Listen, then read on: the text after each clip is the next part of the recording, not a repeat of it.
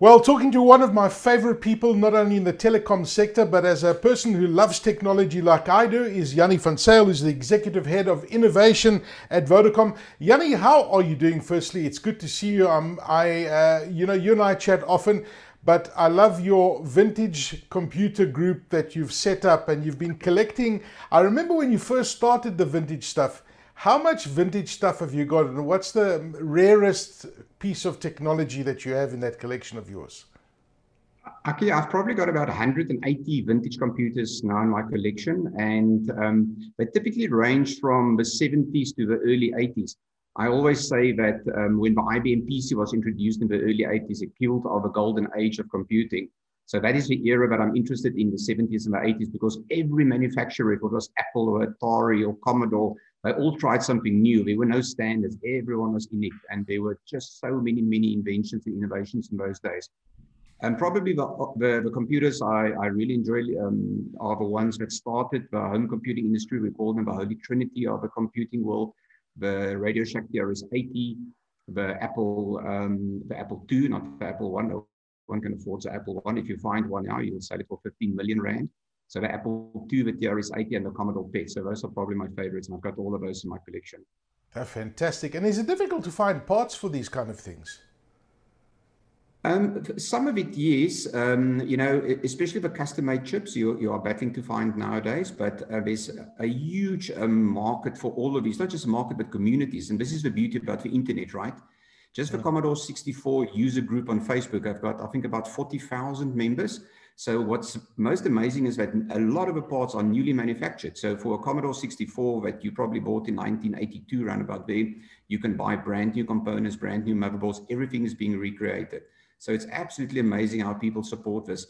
So I do a lot of repairs on them. And I tell you, without these communities on the internet, it would be really difficult. But you literally make contact with the people that originally designed them and worked on them. So, the internet's just an amazing place for this. That's amazing. Now, it links pretty nicely into talking about innovation and your particular role at Vodacom, and amongst many other things, because I've never known someone who knows more about telecoms than yourself. But you look at what you've been doing and you look at the innovation at where we've been today, and I guess it brings a lot of thought process into your mind as to exactly what is innovation. So when you look at this computer collection and when you look at where we are today and you look at the innovation that is taking place, how do you explain innovation to somebody? What is innovation? Innovation nowadays has become a bit of a buzzword, right? And everyone has got it. If you see a PowerPoint deck, I bet you innovation is on all the slides. But innovation has always been with us. And really, it is just that stuff that we do that make things better. So innovation is something we all inherently recognize. So we've got formal definitions for innovation. So, for example, the one we use in Vodacom and a lot of people use is something new that adds value. And that something can be anything. It can be a product, it can be a design, it can be a business process. It can be a way of putting something together. It must be clearly new and it must add some kind of value. And that value can again be measured in many different ways. But to be quite honest, when I look at innovation or the definition of innovation, it's that thing that if someone tells you their idea, you look at them with kind of like blank eyes and say, why the hell haven't we done this before? It is so obvious. And yes, innovative ideas are always extremely obvious the moment you hear them. But up to that point, no one thought about it. So it's an interesting thing. So we call it the DER moment, that moment when I say, this is so obvious, surely we've done this before, but literally we haven't. We didn't put things together in a certain way. So innovation for sure is not invention. Innovation typically takes things that already exist and put them together in a new way that adds value. And we all love to talk about Uber as an example. There's nothing new in the Uber model, right? We all have smartphones where GPSs, apps existed. Taxi drivers existed, taxis existed, but the way these things got put together in a new business model, that was innovative. So no invention. Someone invented the wheel at some point, but every single improvement on the wheel was the innovation. When Dunlop put a tube around it and a piece of rubber around it, that was the innovation. So innovation, something new that creates some kind of value. And then why is it so important, Jannie? Why is innovation so important in the world that we're living in today? Well, I think it literally makes the world go round. It improves the world. So if we didn't have innovation, we would still be living, in a hole in the ground, in a cave somewhere. everything that we do is innovative. We keep on incrementally make things better. And these things can sometimes be quite small. You know, if you look at your Apple device that you use today, it's significantly better than that first iPhone 3 that you got. But you can't really show step changes in that space. You know, cameras progressively get better and better and better. So innovations make for these incremental changes, but you also get really big step changes that again are things that already exist. One of the nice ones now that one can point at are the low Earth orbit satellites, the LEO satellites like SpaceX with Starlink and all these satellites suddenly going up. They are pretty disruptive in what they bring, but nothing about them is new. But the way they're being used today to disrupt terrestrial networks like mobile operators like Vodacom is pretty innovative.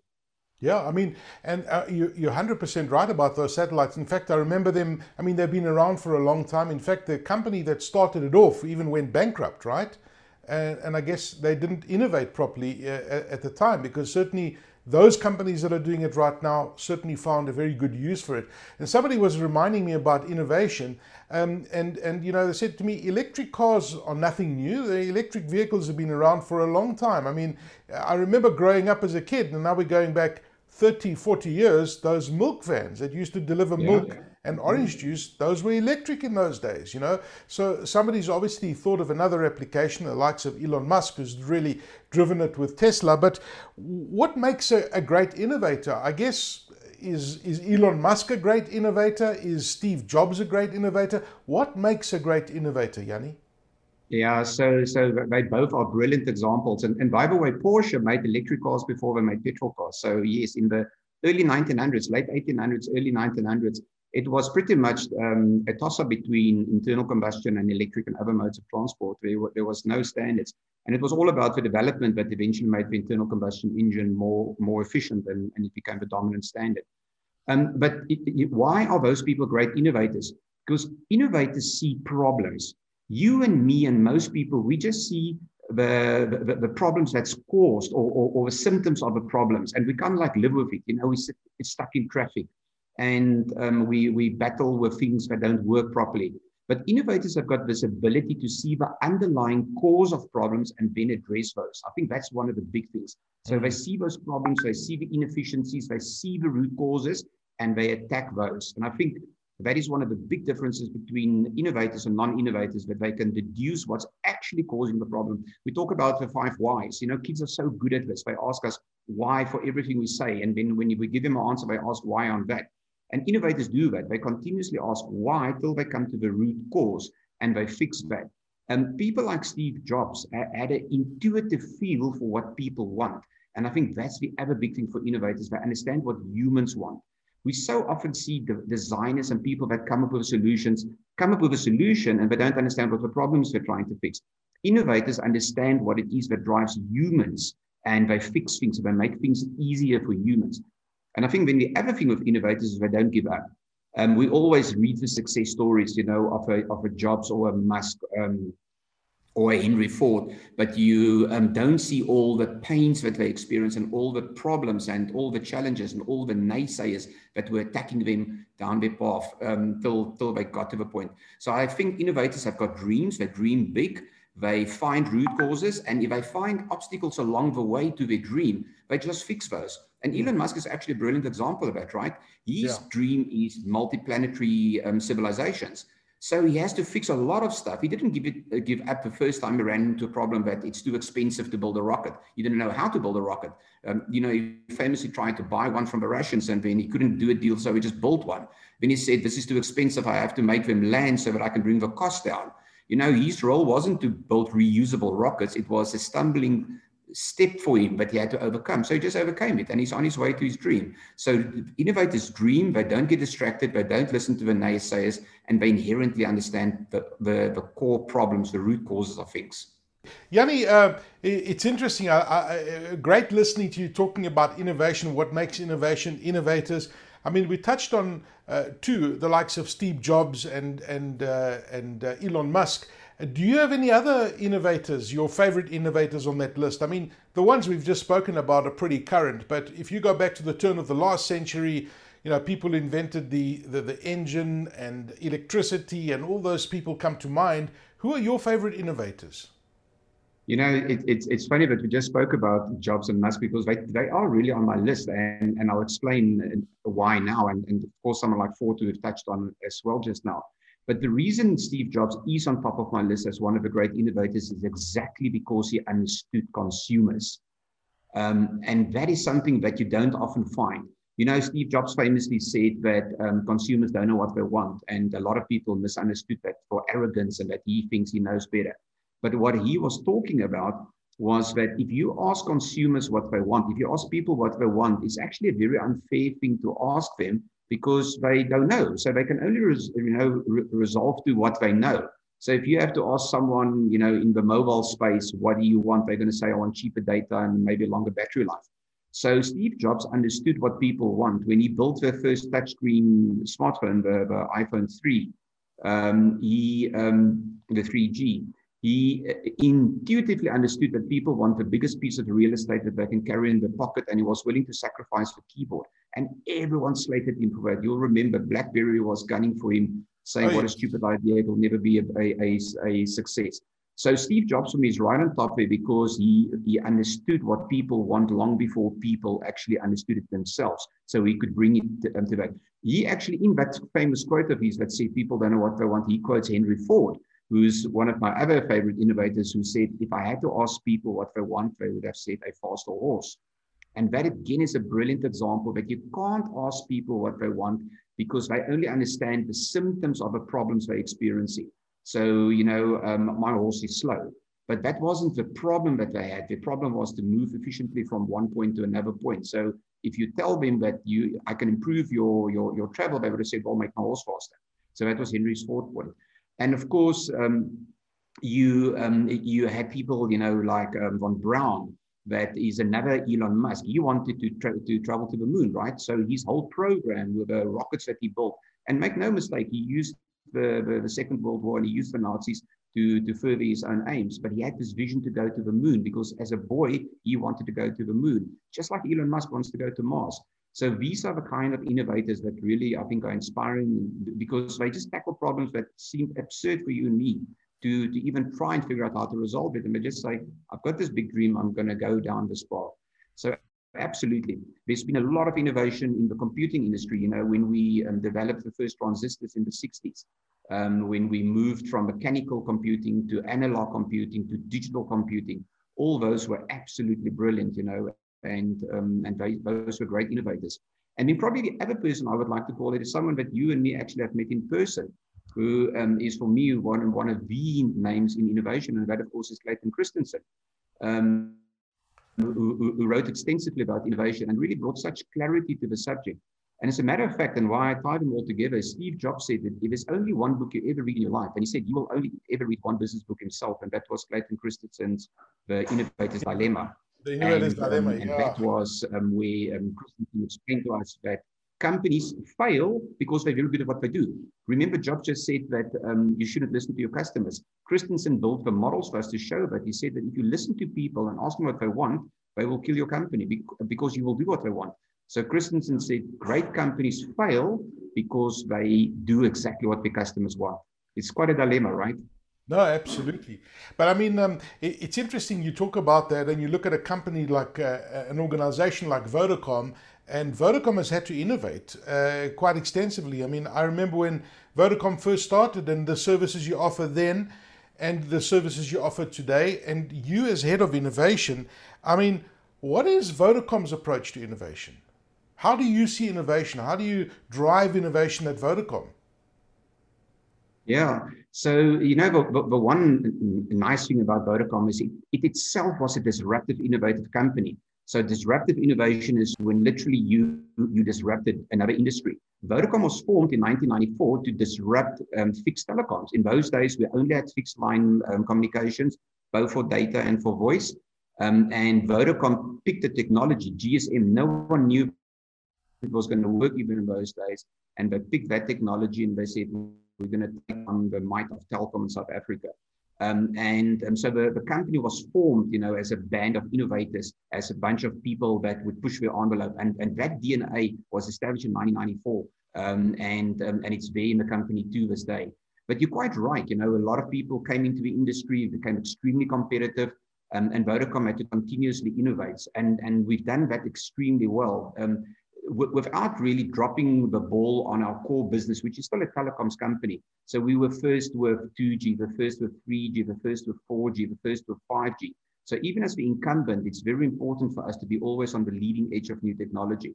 But that's just the telecoms business. You know, when we started developing things like mobile money with M-Pesa, telco insurance, you know, we today one of the biggest insurers in the country. And this is continuous innovation on top of our core business, which still is telecoms, and we're quickly diversifying now in those areas. So you've got this continuous innovation that must happen to survive.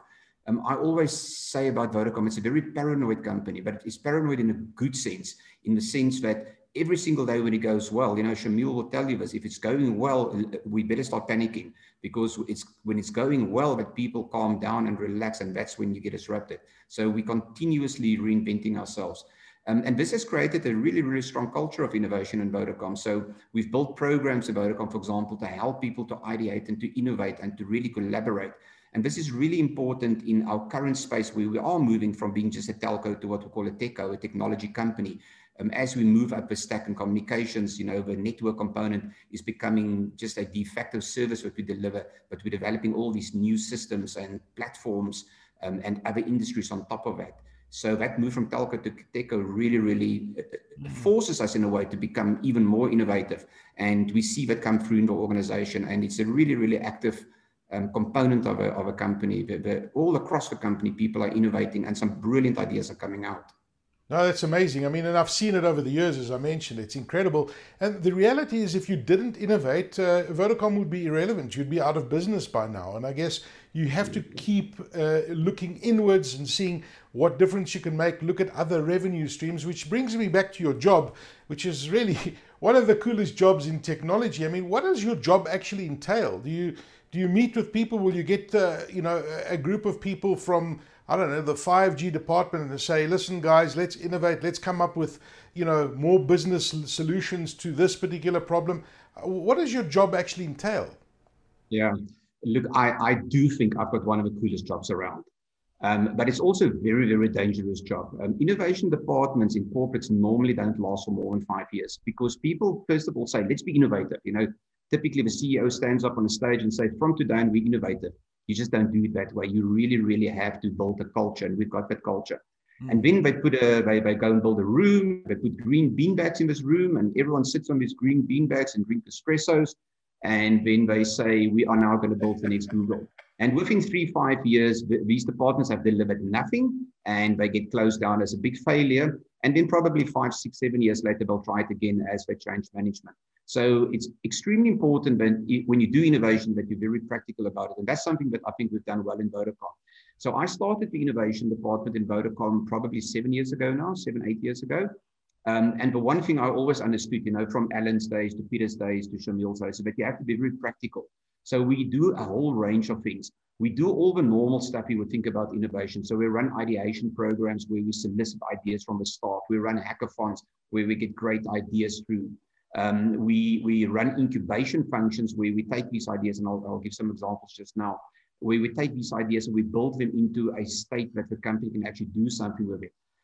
We've got acceleration elements, we've got commercialization elements. This is all wrapped up in something we call our innovation framework, which is a proper model that we've developed to do innovation, all the way from what I call the twinkle in someone's eye to the invoice. So right from idea to invoice, we have all these components in place.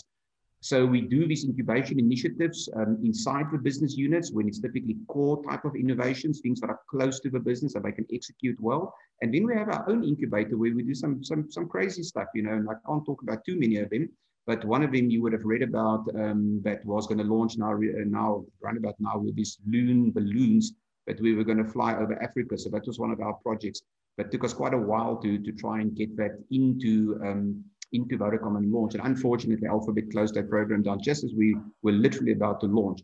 We've done a lot of other interesting stuff, and it wasn't coincidence that I mentioned satellites earlier, because we're doing a lot of work in that space now out of our incubator. But also one of the things we do is we realize that it's easy to ask people for ideas. So we get thousands of ideas coming through our ideation programs. We run one internally in Vodacom called Innovate, and we run one externally for external people to Vodacom called My Idea. And these generate large numbers of great ideas. But the problem is a good idea doesn't mean that you can just go and execute it. You need to develop this idea. You have to build out what we call the viability and the desirability and the feasibility of this idea. And to help people do this, we actually built a university. We built something we call the Innovation University that does a few things. It teaches people online and in classes, how to ideate, how to come up with great ideas, but most importantly, then how to develop those ideas into something. If you present it to business, they say, okay, yes, meet. It's not, you don't just think it's a good idea, it's a good idea because you've done the work. So that's called the Incubation University or the Innovation University. And we also do that with our student programs. We send about 400 students a year to different universities for different courses. And as part of that, we let them ideate and incubate. And they spend 8 months doing that work, doing proper research. And we then pull all that back. So it's a very powerful way of getting well-developed ideas back into the organization. And then lastly, the thing that we do that we think is really important is what we call the innovation premium. And that is to tell people about the fact that we innovated. So we find these great ideas that people do in Vodacom. We protect them if we have to. We'll patent them, for example. We will help them develop it. But most importantly, we tell staff about it because everyone wants to work in an innovative company. We tell our customers about it because people want to be associated with an innovative company. And of course, investors would put a premium on a company that seemed to be innovative like Vodacom.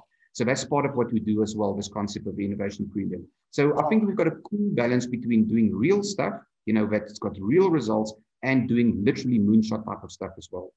I mean, that's so cool, Jannie. I mean, you mentioned many of the innovations that you've had, but the reality about innovators as well is that not enough people talk about the failures, right? Because there are a lot more failures than real innovations. People rave about stuff like you mentioned M-Pesa earlier. We spoke about Steve Jobs, but the process to get there, there's been a lot more failures than the actual successes, right? And I think it's important to note the fact that it's very important to fail as well. And I'm sure you've had lots of failures, lots of things that you guys have tried, and at the end you said, well, maybe this isn't going to work, maybe it's not practical, but that in itself might have sparked off another innovation throughout that process. And I guess that's also quite important. Some of the innovations you touched on at Vodacom, M-Pesa, that you've been working on, the balloons, the insurance, etc. I mean, that's just a handful of many such innovations, right? Absolutely. There's a lot, and looking back, the problem with Vodacom is that they're so good at what they do. And I'm talking about all the people building these things. They just think it's their day job. Just last year, we picked up, so we run a program called the Innovate program where people submit ideas and then they develop those ideas. And when those ideas go into production, this is important, it must deliver value. Then we have a classic 1 million rand type of program, right? Where we've got a prize pot of R1 million and all ideas that got completed go up for consideration. And then at the end of the day, the CEO or Exco makes deliberation and prizes are awarded. And they're pretty decent prizes. Last year's winning idea, we actually only discovered after the team who had designed and built and implemented this thing had it already in production. We did not even know it was happening. This idea, the value it's going to give Vodacom over the next 5 years is R1 billion. R1 billion rand idea. These were two engineers that just developed something that they just thought is their day job. And when we found out about it in the innovation team, we went crazy. We grabbed the idea, we patented it. We put it through the process to formalize it, and this team won. And the second prize last year was a similar thing. That was a battery solution. Battery theft is a massive problem. And the team just went out and solved this problem in an absolutely unique, innovative way. They pretty much glued the batteries down in such a way that the criminals can't get the batteries out. Simple solution for a really complex problem with massive value. So this culture is in the organization, and under this innovation premium, we try and extract these cool ideas. But Vodacom has always been innovative like this. Prepaid, that is now the dominant payment method worldwide for mobile communications, was developed by Vodacom South Africa. So we developed the technology on our own platforms, and we launched it. And no one even bothered to think about maybe we should patent this thing. There might be some value in it. And that's the culture we've got in Vodacom, is this massive innovation happening all the time. So we've got lots and lots of these examples. But you're quite right, you never know about the failures, because people, first of all, they give up. You don't keep count of the failures, you keep count of the successes. But Edison said, right, I learned 1,000 ways how not to make a light bulb. And that you're always going to find. So it comes back to that perseverance. And these winners I just spoke about now, none of them did this as a full-time thing. They had their day job, and then they had a passion, and they developed this in their spare time, essentially, and they implemented it, and they drove it, and they don't take no for an answer. And corporates can be vicious, right? This thing we call the immune system in a corporate that can kill any new idea. These people overcame it. Our winner the year before last, Judy Shape, for example, she had a brilliant idea, tried to sell it internally, couldn't get funding. She went outside of Vodacom and got funding. She went outside Vodacom, got funding for her, they implemented the idea, and I think in the first few months, it returned something like 60 million rand to Vodacom. So that tenacity is what you look for in innovators. Now, Jannie, you talk about innovation and you look at South Africa, and I think Africa per se brings some exciting innovators. And I think that, technology and this growth of data centers and access to technology is going to drive innovation even more in the next few years. I mean, what's your take on Africa and innovation per se? Oh, man. I can't remember now who sang the song in the summertime. When the going is good. In the summertime, that one. Here's the problem: if the going is good, people don't innovate. There you go. If the going is good, people don't innovate. If the going is tough, it's amazing the innovation that come out. Africa is a tough continent, right? There's no money. There's little money. There's little infrastructure. So Africa, for me, is probably one of the most innovative continents. People keep on saying, where's the next Google? Where's the next Apple? Go and look how people solve real problems in Africa. That's the true definition of innovation. So they multi-skilled, the people, because they have to be. You can't have just a job that does this and someone else has got a job that does that. You are all those things. You're a builder and a plumber and an electrician and a farmer all in one, and you will innovate. And if you earn, less than $2 a day, you're going to come up with brilliant innovations. It doesn't always have to be high technology. One of my favorite African innovations is something called the Hippo Roller. Yes. And the Hippo Roller, you must go and Google it. It's a drum that you can roll down to the river to fill up with water and roll back to the village. And I can just think the Europeans and the Americans looking at this problem of getting water to the village, and they come up with Archimedes screws that's solar powered and controlled by the Internet of Things and all this stuff that will probably just break within 6 weeks. And here someone comes and they solve a real problem in a way that is so logical. It just touches all the stuff. Remember when we spoke about the definition of innovation, when I look at it and I say, why the hell haven't we done this before? It's so obvious. You see this over Africa all the time. But having said that, in Africa, we sit on a massive pool of great resources. And at the last count, I think we've got now over 600 innovation hubs across Africa. So from South Africa all the way north. We've got over 600 innovation hubs where people just sit and innovate. So Africa has got all this latent talent. It's got this desire to do things because it ain't easy, right? Your daddy is not rich. We're just going to see innovations come out of Africa continuously for all these problems that we face. So I really think Africa, and I often say this in sessions with Europeans, and they look at me strangely, Africa is the most innovative continent, absolutely, no doubt.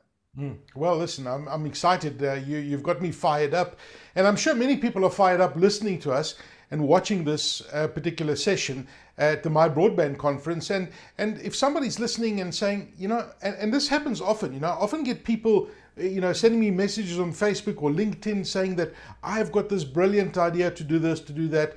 If someone has a great idea, and that's the biggest problem. You have an idea, but you don't know necessarily how to make it big and how to execute it and how to get a really big player like Vodacom to help you innovate that. How do innovators get in touch with Vodacom? If somebody's got a brilliant idea that will work on your network, how do they get in touch with you? What do they do?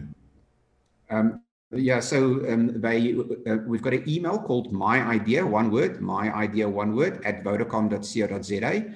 And people are absolutely can mail us on there. So my team watches that mailbox. We've got a bit of a process. So the first thing we normally say to people, if you want to submit an idea to Vodacom, make contact with us on My Idea. Typically, we tell people, don't disclose your idea yet, because we're going to get some terms and conditions in place, which we clearly have to do. And once we've got that out of the way, but everyone is happy, we typically advise innovators to make sure they protect their ideas. It's not that Vodacom wants to steal your idea, but you might be sending your idea everywhere else. And we really work with these ideators so that they protect their ideas. And then we engage them and we see there's something that we can do there. And sometimes we get great ideas and sometimes we get some silly ideas. Sometimes we get people that think just because they send us an idea, we have to implement it. Clearly, there's no such arrangement or guarantee that ideas will be used. But every idea that comes in, we personally look at, my team, my ideation team and myself, we look at the merits and we see who in business would be interested in that idea. So send your ideas through to myidea@vodacom.co.za.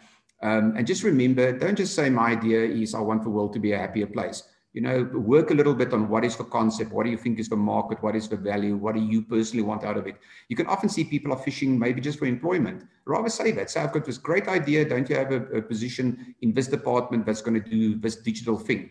Because the more information you give us on My Idea, the more and the better we can steer your idea inside the organization. And then we kind of like try and do matchmaking like that.